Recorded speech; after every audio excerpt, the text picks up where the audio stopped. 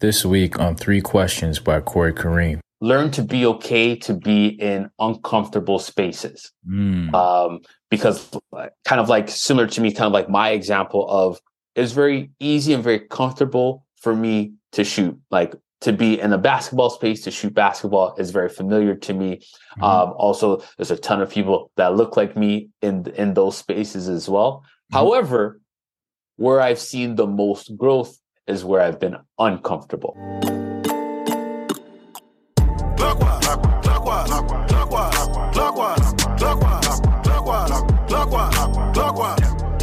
turn back. Only go clockwise. Never go back. Welcome back, guys. Welcome back to another episode of Three Questions by Corey Kareem, the podcast where we sit down with some amazing people who are doing some amazing things. And that's right, you guessed it.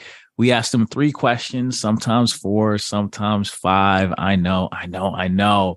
But rather than talk about their wins or their successes, we talk about their failures, more specifically, the lessons that they learn from those individual experiences.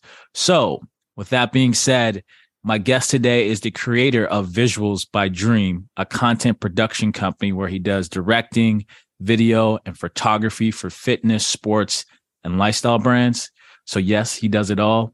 He's also currently the video editor for MLSE, Maple Leaf Sports and Entertainment, which is the parent company for the Toronto Maple Leafs, Toronto FC, the Toronto Argonauts, and the world champion Toronto Raptors. And yes, I'm still saying world champion, even though it's 4 years later.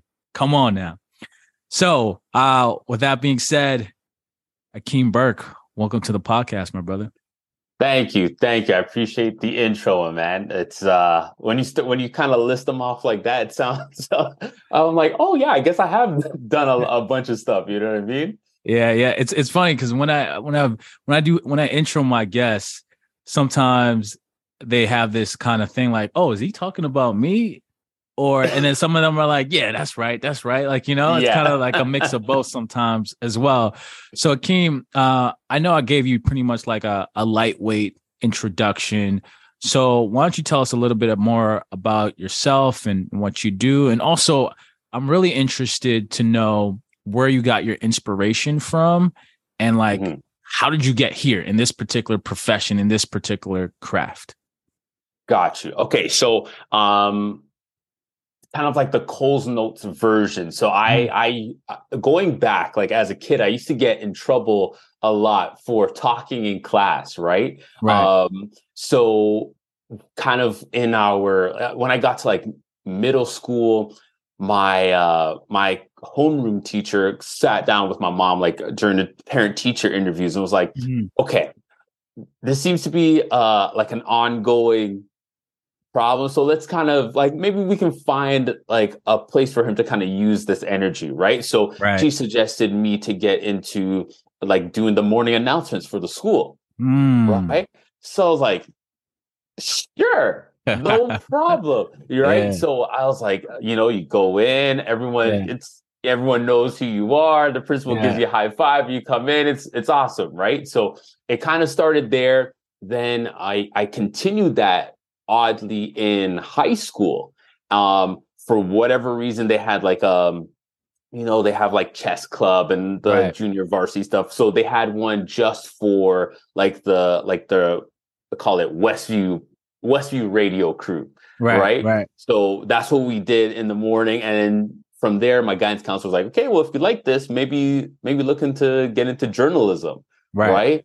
So I was like, okay, well, if they're going to pay me to talk, then that just kind of makes sense. Right. So, so I kind of followed that into university. Thankfully at Guelph Humber, they had the courses kind of split. So you had journalism, but it was a media studies course. So you had journalism, like actual like broadcast, radio, television, but then you also had the media side. So photography, videography, some like visual art stuff as well. So that kind of helped me kind of lay the base to then, be very multifaceted in whatever environment I was in, right?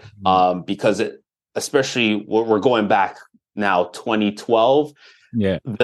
All companies, especially in media, everything was very siloed, right? So if you're only photo people did photo stuff, video people only did video stuff. So if you could kind of be good at everything, now you kind of jump the line, right?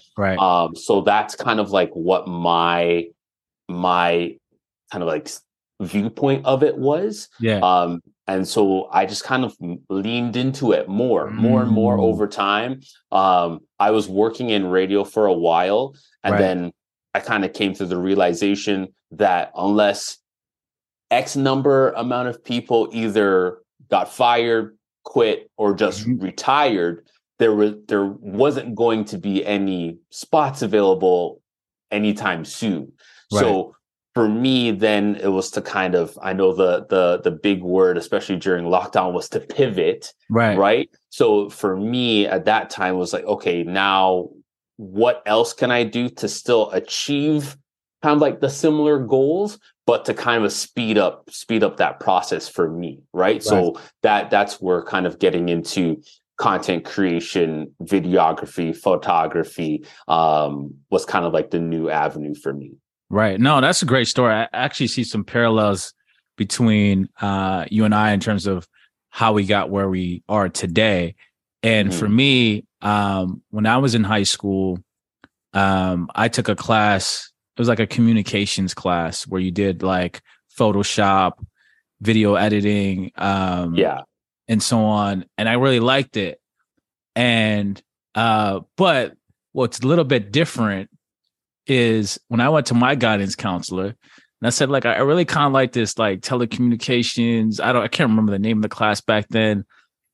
And then he started to give me like information on blue collar work stuff. Like, I'm like, dude, I'm not even good with my hands. Like, what do you mean get a trade? Like, I'm just, I'm not the handy man. I can, put some IKEA furniture together kind of, but it was just interesting to me. So shout out to your teacher that kind of saw what other teachers could see as just being a problem and saying, hey, no, this is a talent. We just need to kind of like harness it. Right. So shout out to whoever your teacher was for recognizing that, man. Cause I feel like a lot of kids, they don't get that chance. They don't get that grace from their teacher. They just see it as a problem or as it being like a nuisance. So that's really great. 100%. And especially like growing up in Jane and Finch, especially during that time, it was one of the quote unquote problem areas, right? So whereas if as soon as you said where you were from, people didn't give you that grace or that extra chance, right? So definitely thankful for the teachers that I had growing up, for sure. Absolutely. So let's get into this, man.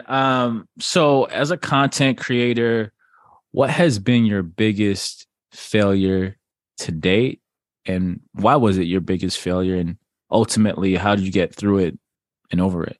I think for me, over time, just over my career, was like grading my success based on comparison. Right? Because especially in this world of, social media and content creation. And I like at my age at 32, I've seen it from when it was non-existent to now where it is. Likewise, man. Likewise. You know what I mean? Yeah. So for me, the biggest thing was, okay, this person has got this show or doing this gig or getting called out to do this sponsorship. What am I doing? Right. And what that actually does, instead of motivates you, just essentially cripples you from doing anything else. Right.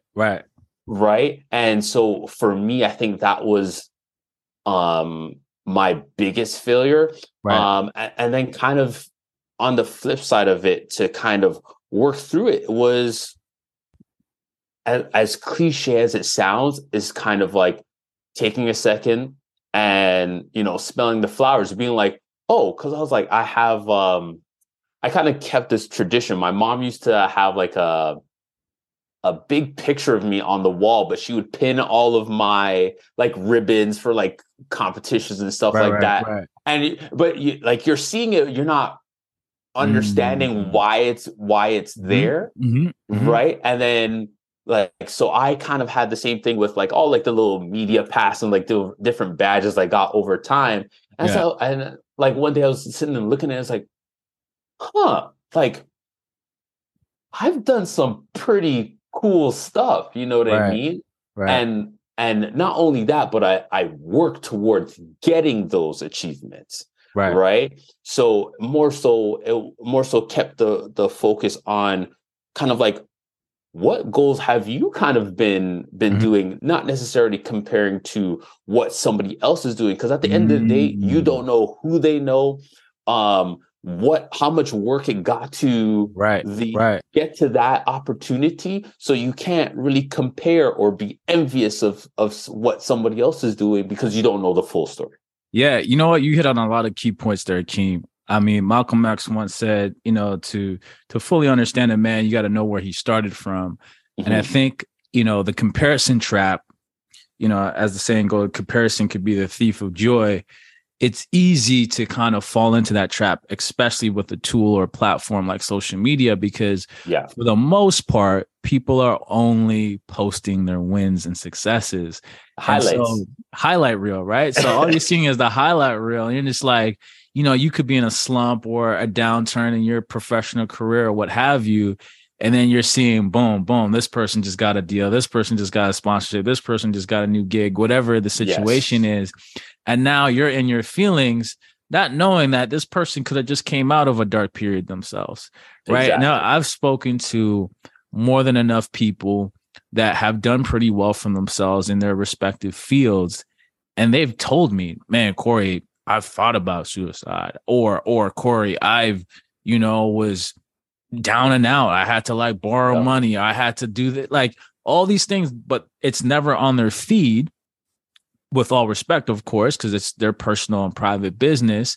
But because you don't have that context, you're just comparing the wins to what you have currently. And I'm not trying to preach to anybody, because I've been that guy, right? I've gone through it mentally. There's even a point where, I kid you not, I stopped scrolling for quite some time. Just to protect my own like mind. You know what I mean? I just didn't want to see anything else. I'll just post and get off. That's how I used to use Instagram for a very long period of time. So to anybody out there listening, to all my listeners, man, like if you're in that particular phase where you feel like, you know, things are not where you want it to be, just understand that it's not that someone is better than you. It may be just that they're doing better than you right now. There's a slight distinction in what I said. They are not better than you. They just might be doing better than you right now. And it's always best, and Akim, I think you said this, you gotta, if you're gonna compare against your own success from where you started from, not from where someone else is at, right? Exactly.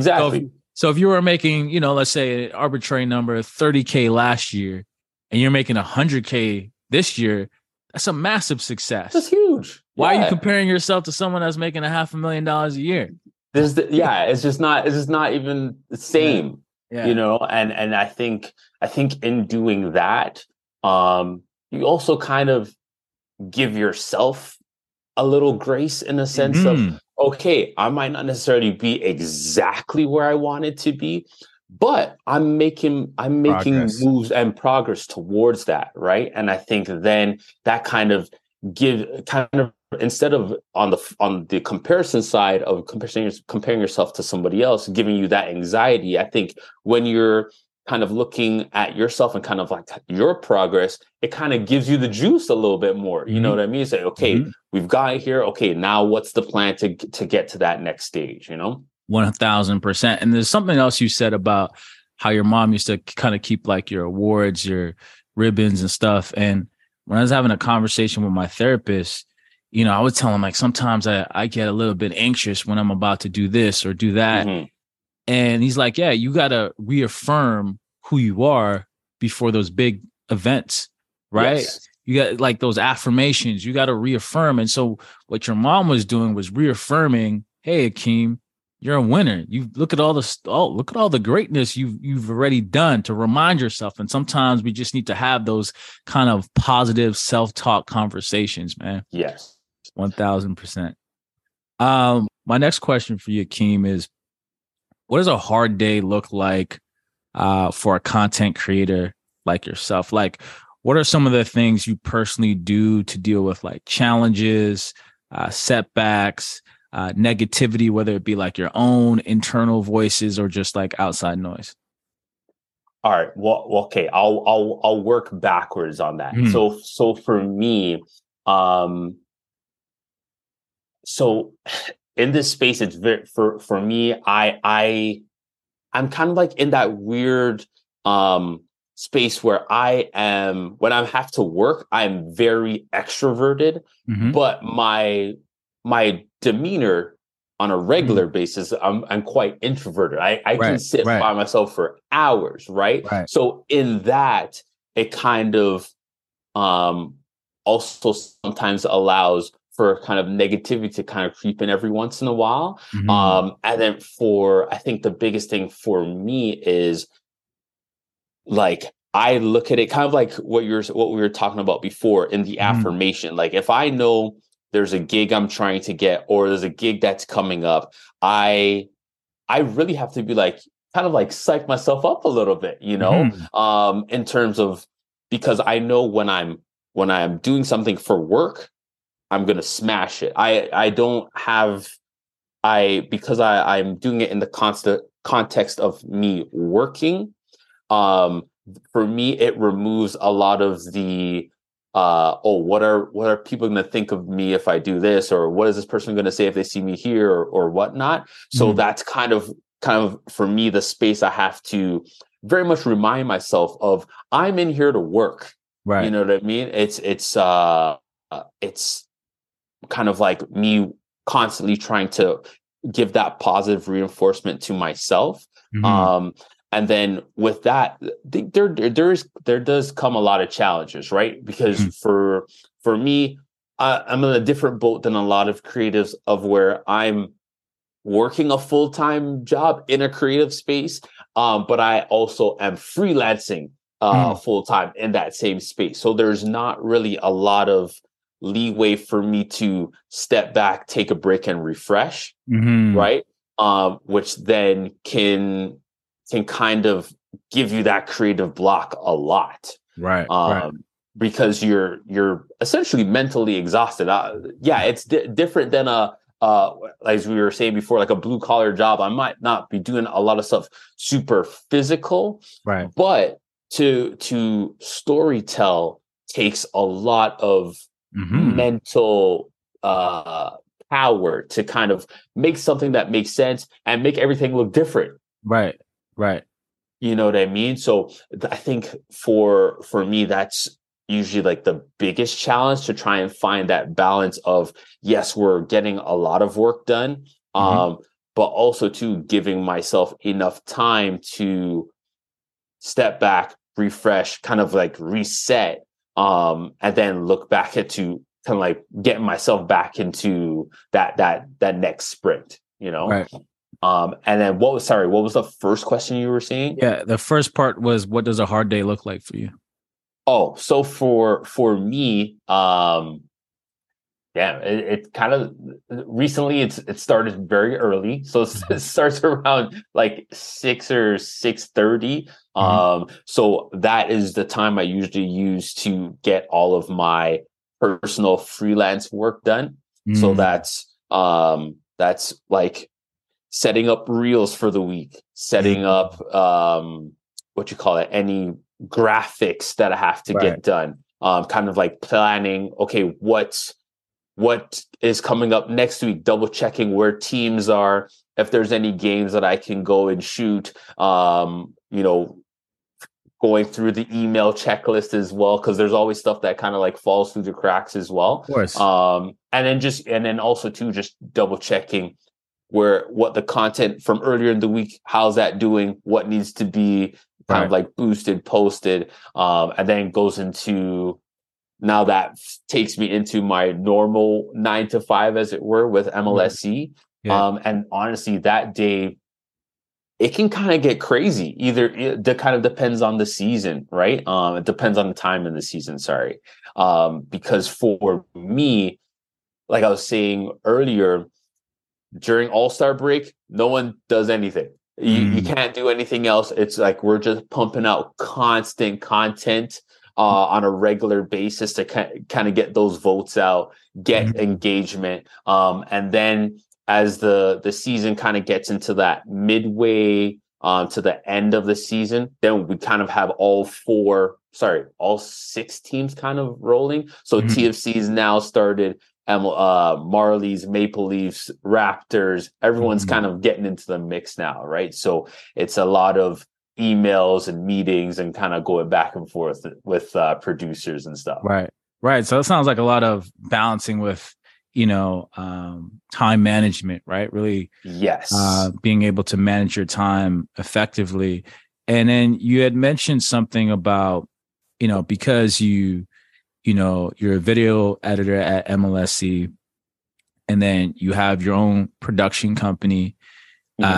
You sometimes don't have the kind of the mental break to kind of rejuvenate and refresh your mind. Yeah. And then sometimes that leads you to experience like a creative block. So when you do experience a creative block, like what are your like hacks to like solve that issue, that problem? For me, the best things that have worked are one, remove myself from it. Like I won't go anywhere near. Step away. I won't go anywhere near my computer at all. Like I'll go play basketball. I'm very much, especially in the summertime, I'm the night drive guy. As Drake as that could be, I'm very much, I very much like to just, sit with myself, and just kind of like be in silence. And then on the flip side of it, what I like to do is do something that forces me to be creative. So I like to go on like street photography walks, like not necessarily anything that I'm going to like use for content, but just more so the physical nature of actually just getting away from the computer and doing something else. Right. Outside of just sitting in front of it and trying to edit. Because I think then while I'm shooting stuff, you're finding different angles. You're like, and then you're almost like start piecing it together in your head, right? To then when now I come back to whatever project I've been blocked on, I'm like, oh, okay, yeah, I did shoot this angle for this. Let me see if I can replicate that and kind of do some other stuff with it too. I think for me, that's the biggest thing, because editing is such a huge part of my day on a regular basis, freelancing and my full-time work as well. So being able to just step away and get away from it is huge. Yeah, absolutely. I agree with that approach. And sometimes I was saying this to someone else the other day. Sometimes, like talking about stepping away, sometimes doing something totally unrelated to whatever you're working on is like the solution for the blockage, or whether you're just feeling drained and low on energy, right? So if it's going to go see like a movie or something, right? Totally unrelated to what you're doing, or, the drive. A lot of people find, for myself, like what's therapeutic is like, I love driving during the summer, the sun's out, you got the little sunroof open. Yeah, you got the music going. Yeah, you got the music going. You're not really going anywhere. You're just driving, right? Yeah. You got your music playing, and that's therapeutic, right? And for me, when we're just talking about, whether it be stress, negative energy, tension, blockage, what have you, for me, you mentioned you also play some basketball. For me, like anything fitness related. So going to the gym, going for a run, anything like that. And also music, right? I have certain playlists to kind of get me into a certain mood and to get me out of a certain mood, right? Yes. You know what I mean? That's another hack I have. And I'll also try to practice some like meditation, even though I've been falling off of that game a little bit, and some visualization and some journaling. Those are all kind of great hacks to help you to get out of your, you know, kind of mental funk, if you will. No, 100%. And I think also too, like one thing that I forgot to mention is being in a space with good energy. You know what I mean? So like usually like if I like sometimes if I really just can't figure it out, I'll call one of my friends or I'll go see my mom just to because I know that exchange is going to be positive, right? And then because I know also too, it's an equal exchange. Right. So as I am kind of like trying to bring my positive self to them, they're also giving me that back. Right. So what once again kind of charges you up to kind of recenter you for that, you know? Absolutely. And I think you just hit on a key thing there. Changing your physical location is huge. Even if it's like, you know, from one room in your house to another room is a big thing. And for me, and kind of my role in what I do on a day to day, something is sitting down versus standing up.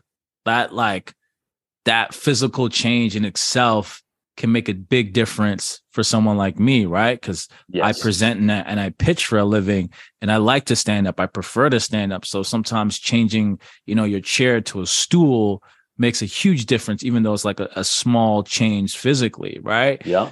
So yeah, changing your space is definitely another great hack to kind of get you out of those kind of mental funks, if you will. Now, Akim, what would you say from your experience are the misconceptions that young creators have coming into the business? In other words, what are the things people don't see or might not know coming into your line of business?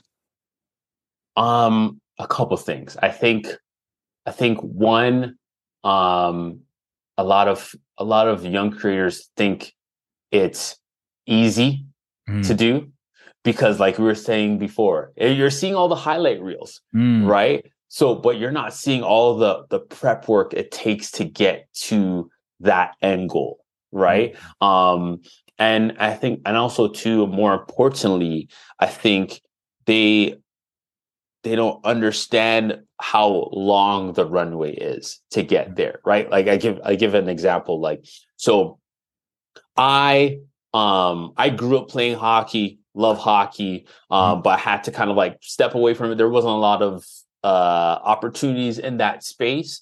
So I kind of like transitioned over to shooting more like basketball and kind of being in that environment, right?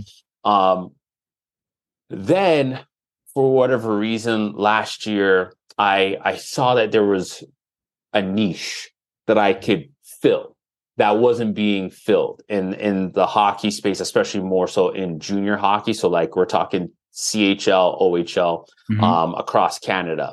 And so I just took it upon myself. I'm like, okay, let me go sign up. I'll get a media pass. I'll go shoot some of these games, see how that kind of goes, see what I can kind of do with that content, make those connections. You know, it's very different to send out an email than it is to shake someone's hand. You know what I mean? Like being able to add that personal touch to a business exchange very much helps you jump to the head of the line in those times where they are looking for creators and there are opportunities, right? So I went on my own for 6 months last year. I went and shot a bunch of different games on my own dime. Didn't get asked to get paid or anything like that.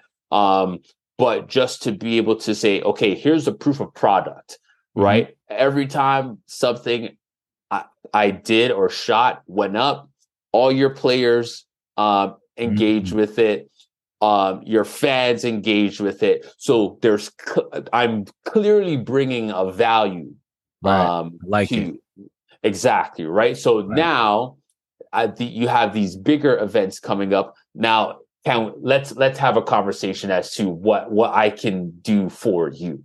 Right. And that was a year runway going into earlier this January, going out to Vancouver and shooting the CHL top prospects game, right? And that is the top of the top. Like 90% of the guys on that ice are getting drafted this summer, right?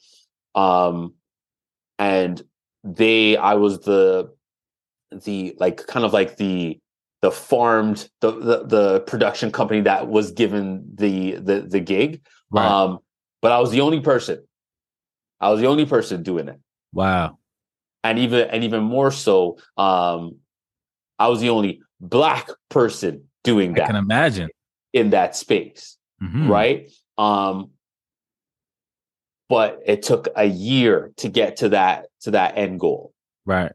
So I think being able to understand that there is a lot of like groundwork you have to do to kind of get to those huge highlights, that because everyone wants to be there, right? But there's a ton of work that you have to do to get there, that I don't think is very much emphasized or kind of like touched on, whether it's in like in anywhere of the content or / media space. Everyone's just like, look at this cool thing that I did. Boom. Like, give me all the adulation and praise, but they're not like, oh, so I had to pitch this 10 times for them to give me a look. Right. For them to then now be at the spot where I'm at. 100%. So would you say, because you said a couple of key things there, right? You mentioned the word runway, people not, kind of falling into the trap of that instant success. They want that instant win. And that's kind of a default based on our society, right? We have so much technology that you can heat a meal in 2 minutes or what have you. Yeah. Uber Eats and your meal comes to your door, right? Amazon Prime, it's in 24 hours or same day even sometimes, right? So we're kind of like creatures of habits. So would you say that, you find a lot of content creators maybe are not up for the work? Yes. I find that a lot of the young guns, I like to call them, always trying to find a shortcut, which, like, for me as an older person in the space, even though I'm not in it as long as some other people, what I was like, I have no problem giving you tips or tricks or anything that I found. I'm gonna give that to you for free, right? But you also have to understand, even now with those tools, you still have to work towards getting the end goal. Just having the tools or the tips or the tricks or those shortcuts you're still going to end up way short of what the goal is. Right. And I think that's something that is not quite understood. And not really publicized, as it were. Right. No. And I think that's fair. And I also think, like, I a friend of mine shared, I think it was Bill Gates or maybe Warren Buffett, one of those guys, one of those billionaires, one of those really wealthy people, said people often overestimate what they can accomplish in a year and underestimate what they can accomplish in 3 to 5 years. So again, going to speak to the fact about that runway, we a lot of time in business, you hear in 6 months, it's like, where did we get this benchmark of 6 months from? Like, you know what I mean? Yeah, no, it's true. And what's crazy about that is, like, a year can kind of fly by at the snap of a finger, right? And that doesn't necessarily mean that you haven't done anything. It's just more so understand what you can do with the time you have. right? Because there's always going to be somebody waking up earlier than you. There's always going to be somebody else that's working later than you. So what are you doing with the time to kind of work yourself? Because remember, like where we started at the beginning of this conversation, don't worry about nobody else. Worry about what it is that you can do to progress in your own kind of like journey, path, or career, right? Because if for you it's like, okay, all of last year I only posted one piece of content a week. Okay, this year the goal is to get up to maybe 3 or 4, right? Manage I think when you kind of like manage the goals, that also helps manage your expectations and kind of also keeps anxiety down for the most part, because then you're like, okay, I am giving myself smaller goals that I can kind of are attainable and won't feel like this is I'm never going to get to where I'm trying to get to. Right. And so for like my listeners out there that they're like, man, MLSE is a pretty cool gig. How does one even get a shot to get into an organization like MLSE that is the parent company of the top sports brands in the country? I think it's 2 things. It's you have to have good work. And secondly, it's also about who you know. And I think that is always forgotten. I think the perception is, if I have a bunch of clips that went viral or my stuff looks fire, then these companies are going to be coming after me. Not necessarily, right? It's like, for me personally, I know for a fact that the referrals that I had in my application process for this job helped me get this job, right? And in that, those are people that I worked with for free. I helped out on projects. I shot behind the scenes stuff for them. And it's also people that I have worked with at other similar sized companies, because I used to work for Rogers Sports and Media on the Razamoka show, right? That's a huge show. People, it's very easily recognizable. But also too, I was able to use the contacts from that to then essentially parlay that into a new position, right? Because especially when it comes to sports, as well as I know, for every sports role, there's minimum 1,000 people applying for a job, minimum, right? Especially when you're talking Maple Leafs and Raptors, like that's just here in Ontario or / Toronto. That doesn't include the rest of Canada and the States as well, right? So that's where your work can kind of get you ahead of most people. But then when you're in that, you might be in that top tier, but what gets you the look is the referral. Right. Who do you know? Who are you connected to? Who can kind of put in a good word for you?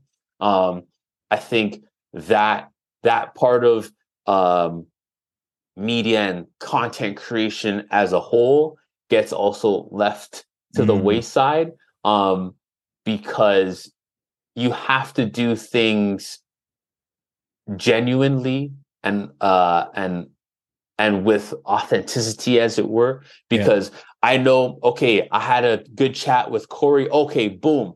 We were this a position or a role comes up. I think Corey would be perfect for this role. Oh, I just happen to know the hiring person for that. Hey, do me a favor. If you're still looking for somebody, hit up my guy, Corey. He'll have some good stuff for you. Here's a good word. Here's a couple of projects I work with him on. That right there puts you in the top 5. You're getting a look. Absolutely. Right? And I think people forget that is a huge portion of not just working in sports, but just working in general. For those roles that you want, you have to know people. 1000%, man. And a lot of gems there that you shared. And the big takeaway I'd like for people to remember is the relationship piece. And I like the way that you phrased it. You said forgotten, not known, because everyone knows it. They don't prioritize it. Yes. Right. And I think that's the point. They're like, yeah, I'm going to go to school. I'm going to get the knowledge. I'm going to do stuff on my own, build up my skill level. I'm going to build up my portfolio. All very valuable things to do for sure. Mm-hmm. No one's knocking that. But what you deprioritize is the social aspect of it, right? Building friendships, relationships with people in your space, in and around your space. And more importantly, making time for those people. I had this conversation with someone else not too long ago and saying like, periodically I will reach out to people that I used to work with at whatever organization, mm-hmm. or just people that I know, and just have a chat. And the key thing here, Akim, is to do it not when you need something. Yes. Right? Because you don't want to come off as that person that only reaches out when you need something, right? And people know when you're doing that. Right. And you use the word authentic, right? That is inauthentic, right? Mm-hmm. Even if you really do need something, but it just comes off very differently, right? And so one of the things that I've been very deliberate about in the last year and a half, maybe even 2 years, is reaching out periodically to people, past coworkers, and even friends. Hey, just touching base, how you doing? And just keep those relationships warm. Because to your point, Akim, there will come a time where maybe there's a downsizing, or maybe the market's changed, or some change, right? And your relationships are the thing that's really going to put you over the top, or as you said, in that top 10% when you are trying to get into X opportunity, whether it be from a business perspective or an employee perspective. The relationship, that is the one thing I would say that's going to kind of, give you that extra kick, that extra push when trying to get whatever it is that you want. No, exactly. And in that relationship, as cliche and as tacky as it sounds, it also means you have to be very mindful of how you interact with people. Right. Like I have gotten referrals for gigs and for jobs for people I went to school with 10 years ago, mm-hmm. that I haven't spoken to or touched base with them at all. But because my interaction with them mm-hmm. was good and positive, of course, when something came up, they're like, hey, Akim, I know we haven't talked in a long time. Thought of you, saw this position come up. Right. Is that something you would be? I'm like, heck yeah, I'll take that opportunity. Right. Mm-hmm. But that's also because when I did have the chance to have that interaction, to have that relationship, it was good. 100%. And what that kind of reminds me of, Akim, is the word or the term rather that comes to mind is personal brand. Mm-hmm. Building your personal brand is very important.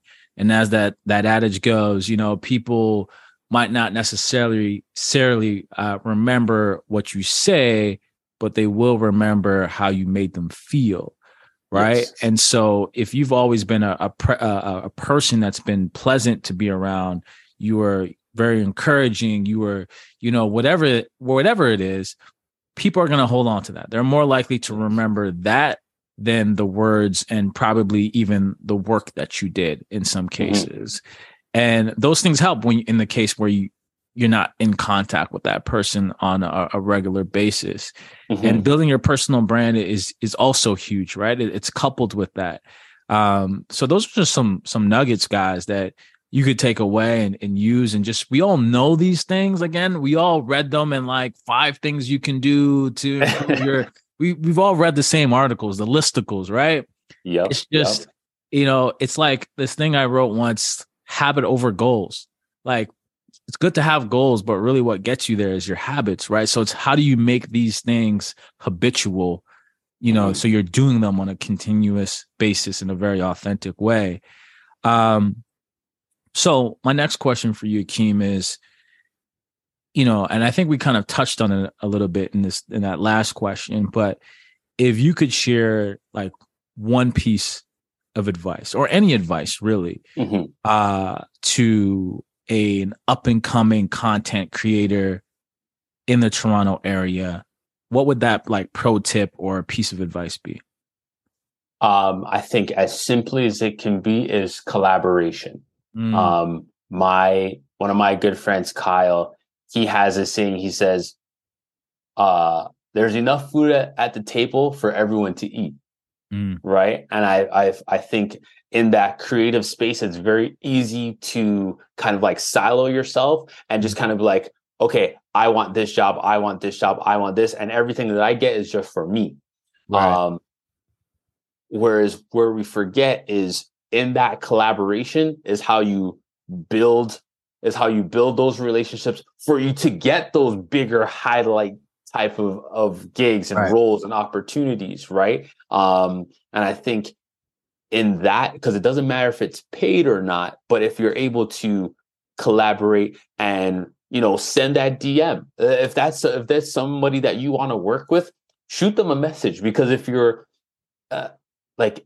if you're genuinely interested in working with them, that will come through in whatever it is you say to them or in your interaction with them, which will then, in theory, make it easier for you to have that now relationship or collaboration, right? I think that's been huge for me, especially moving back from Vancouver. I started from ground zero essentially when I got back. So being able to collaborate, reach out to people, say, hey, I can shoot some behind the scenes stuff for you, or I can be a PA. What else? Do you need an extra pair of hands to grip for a shoot? Whatever you need, I'm there.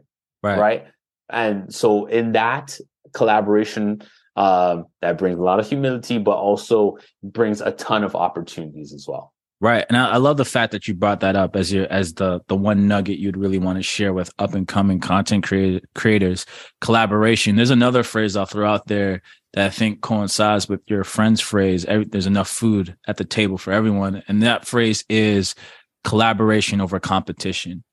Yes. Collaboration over competition. Because to your point, it's easy to kind of like get siloed and get in super competitive mode and want to be the only one and be afraid that there's not going to be enough left for you.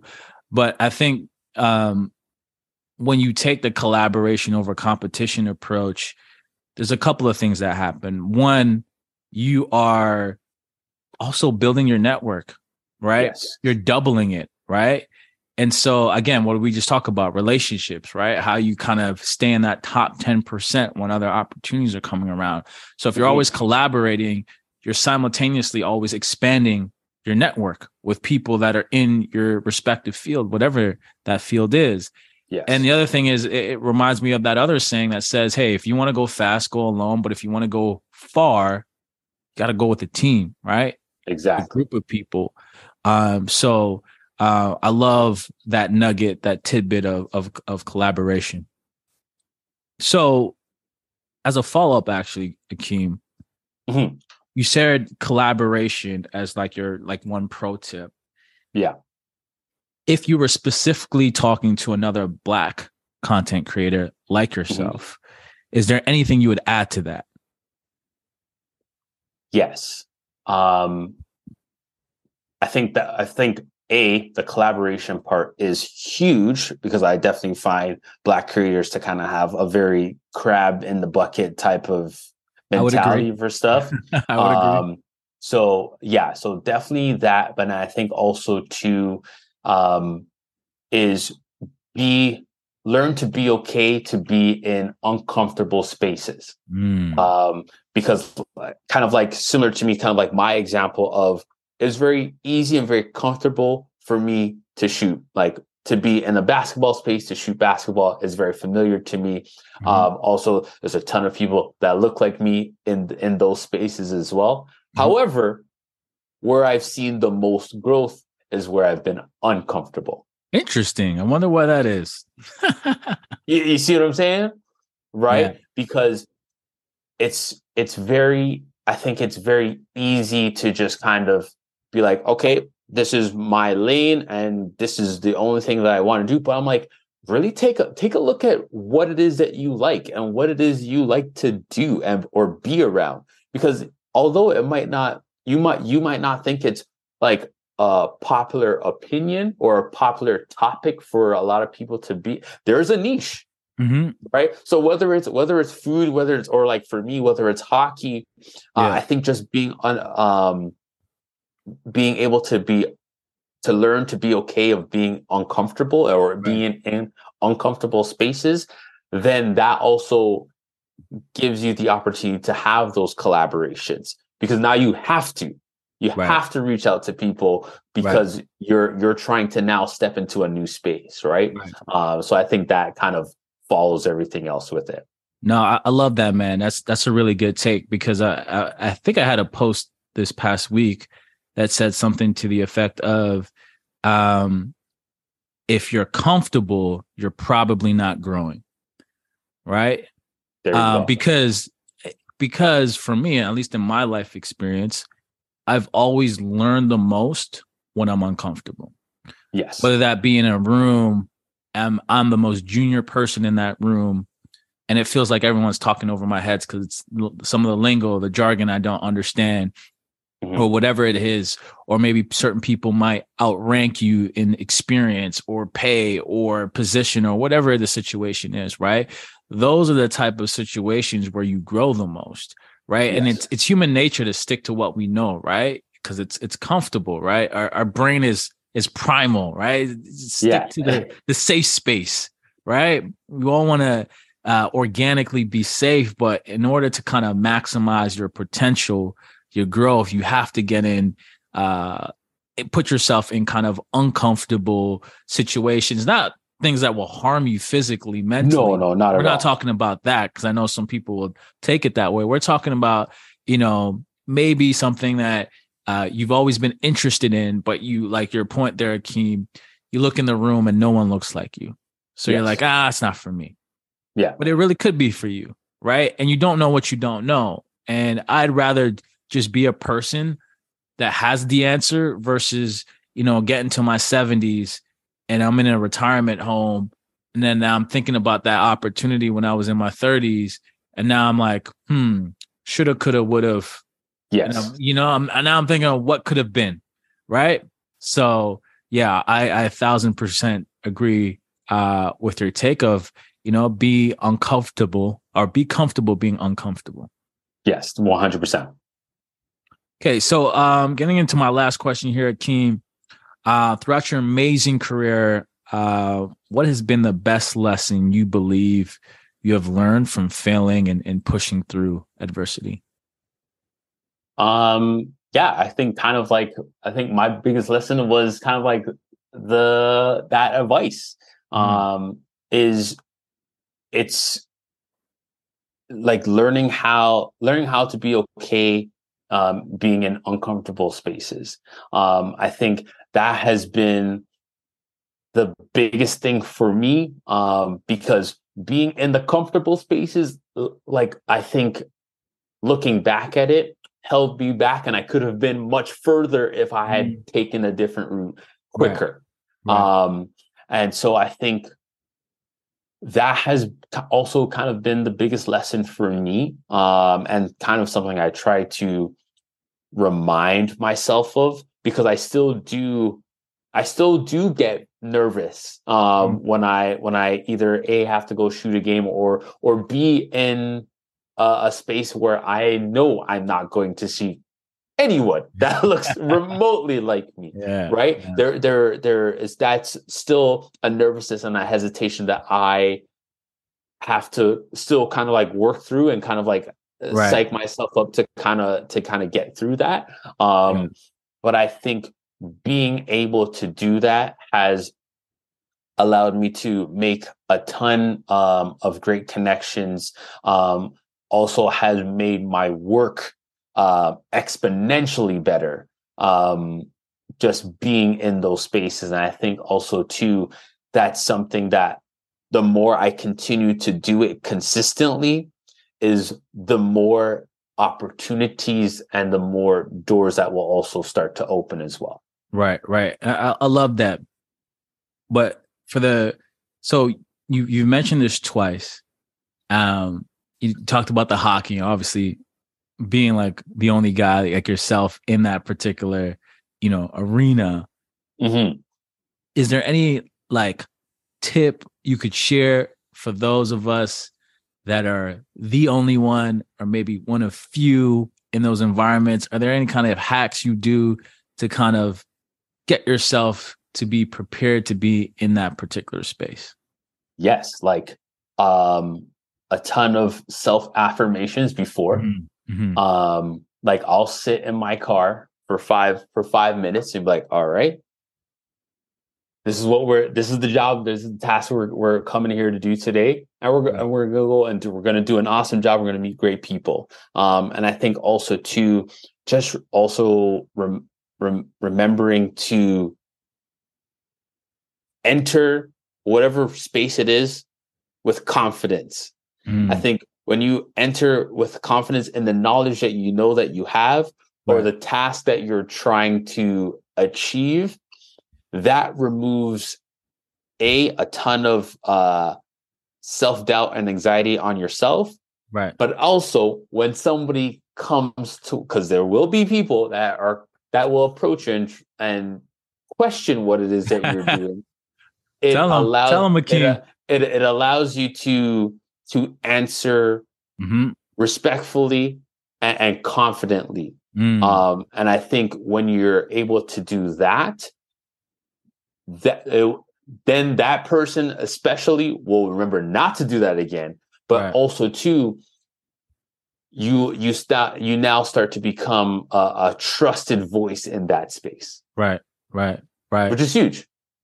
100%. And I think the confidence piece is one of the more important parts, and I think how you get to the confidence piece, because you can't really teach confidence, but I think there's certain activities you can do to build your confidence, like yourself, like the affirmations, right? Whether that be verbal or, visuals of yourself, and just reminding yourself that you deserve this. You worked hard for this. You belong here.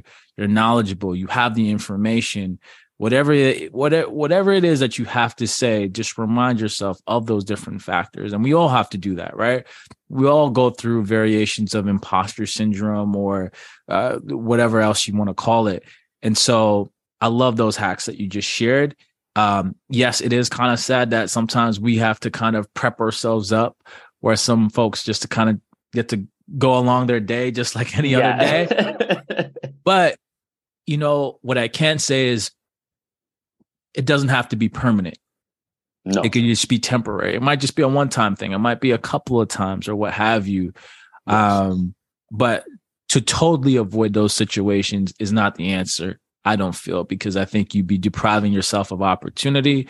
And also, as we grow as leaders in this space, we're also providing opportunities, a pathway for the next generation coming up, because they're looking up to us. So we have to make room for them to come here as well. So avoiding those spaces totally is definitely not the solution to that issue.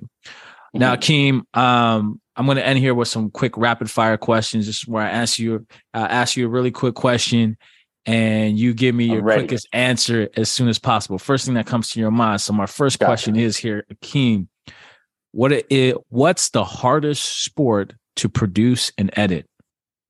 The hardest sport to produce and edit, hockey.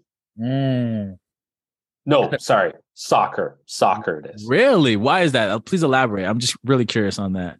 Because the pace of the game is much slower, and there's a lot more that you have to fill. Whereas with basketball or hockey, the games are very high speed, or even volleyball is very high speed, with big highlights or big hits. So there's quick moments that you can kind of splice together. Whereas soccer, you very much have to kind of like search and look and try to anticipate a lot of stuff. Because if there's only one goal in the game and you miss it, right? That's it. That's the video. It's done. Right. So I think I would say soccer for sure. That's interesting. And it makes a lot of sense. It reminds me of a joke I seen where someone said, hey, because, a typical soccer match or football match could last up to like 3 hours. And sometimes the games could be nil. And it's like, I just invested 3 hours and it's 0-0. Like, what kind of return on investment is that for my ticket? No, 100%. 100%. All right. My next question, what technology or new thing are you most excited about this year? What technology or new thing am I most excited about this year?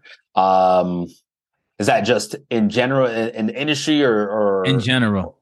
In general, that I think that would be, I guess, just because I came off of they had a big photo conference a few weeks ago. I would say the new drones that are coming out. I'm a big travel guy. I love to travel. So a lot of the new drones have been coming out are just super sick. Love it. Love it. Video or photography? What's more impactful?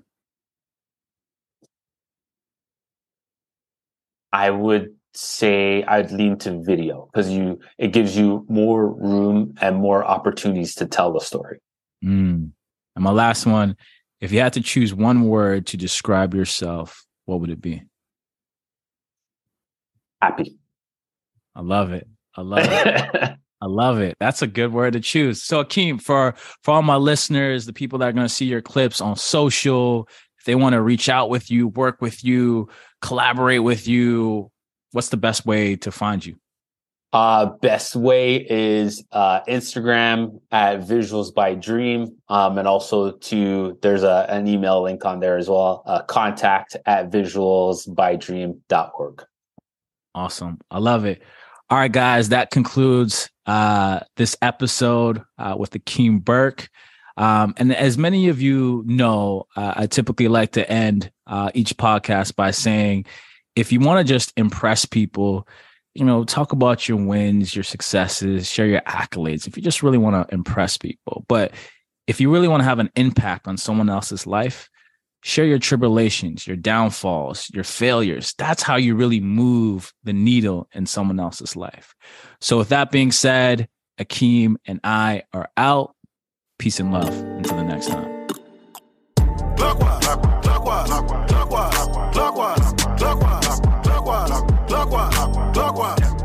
Never turn back. Only go clockwise.